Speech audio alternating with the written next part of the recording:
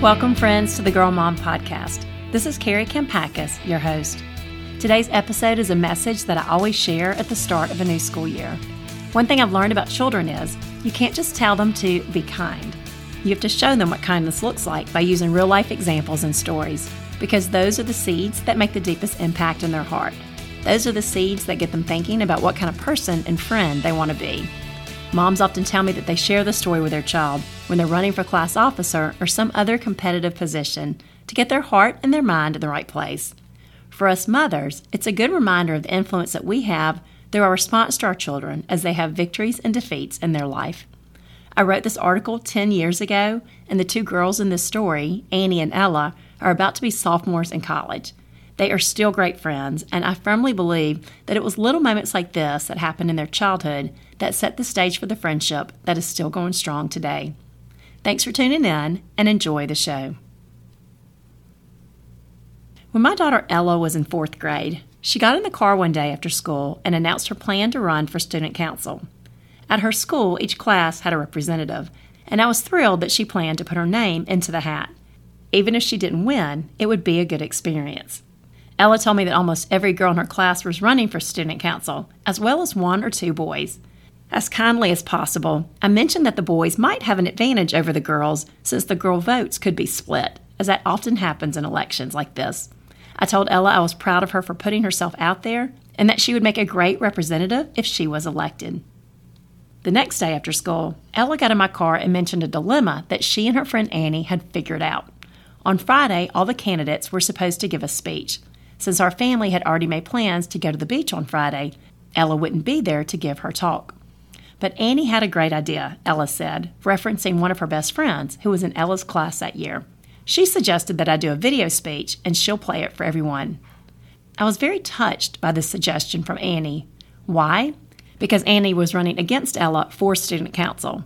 Yet instead of treating Ella like a competitor, she treated her like a friend. Ella's teacher agreed to the video speech, so we made it and sent it on. I didn't think much more about the election until Friday afternoon around 3 p.m., when I was soaking up an ocean view of the Gulf Coast and received an email from Ella's teacher. She had great news. Ella had won the election. Her classmates had voted her onto the student council. Our family hugged and congratulated Ella, and I could tell by the shy smile on her face what her peers' vote of confidence meant to her. About 10 minutes later, my cell phone rang. It was Annie's mom, one of my close friends, calling us from her cell. "We are so thrilled about Ella," she said, her voice joyful and triumphant. It was the first thing Annie told me when she got in the car. She's so excited. We couldn't be happier if it had happened to her. The phone call didn't surprise me because that was typical for this family. What caught me off guard was the timing of the call. These were 10-year-old girls, after all, and 10-year-old emotions can be fragile. Their automatic instinct isn't always genuine happiness for a friend who got something that they wanted. Had the tables been turned, I'm not sure that phone call would have happened quite so fast. We may have had to work through a little disappointment, if even for a minute, before focusing on our friend. But to Annie and her mom, a victory for Annie's best friend was a victory for Annie. A win for one was a win for both. If you ask me, that's the perfect illustration of true friendship. It's how friendship should work at every level and age.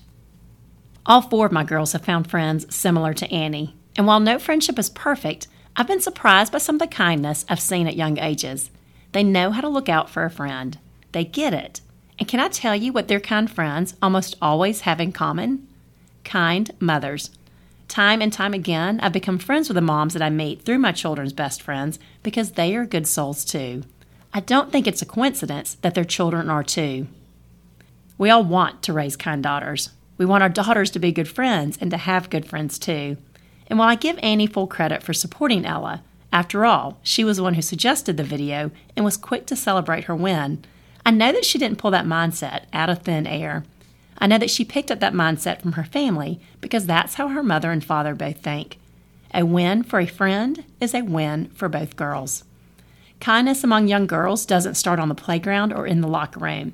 It starts at home. Most notably, it starts with kind mothers raising kind daughters. Our daughters see how we treat our friends. They also notice how we treat their friends. If we treat their friends as competitors, our daughters will treat them the same way. If we love their friends like we love our own children, they're more likely to see them as sisters and part of the family. Keep in mind it wasn't just Annie who was cheering when Ella won student council. It was Annie's mother, too. She was just as enthusiastic. Can I tell you what that meant to me? Can you imagine the trust that added to our relationship? Quite honestly, I think it's a little rare for both a mother and a daughter to instinctively rejoice as these two did. Then again, maybe it just proves the point. We moms rub off on our girls. Over time, our way of thinking becomes their way of thinking. And if we want to raise kind daughters, then we need to start by being kind mothers.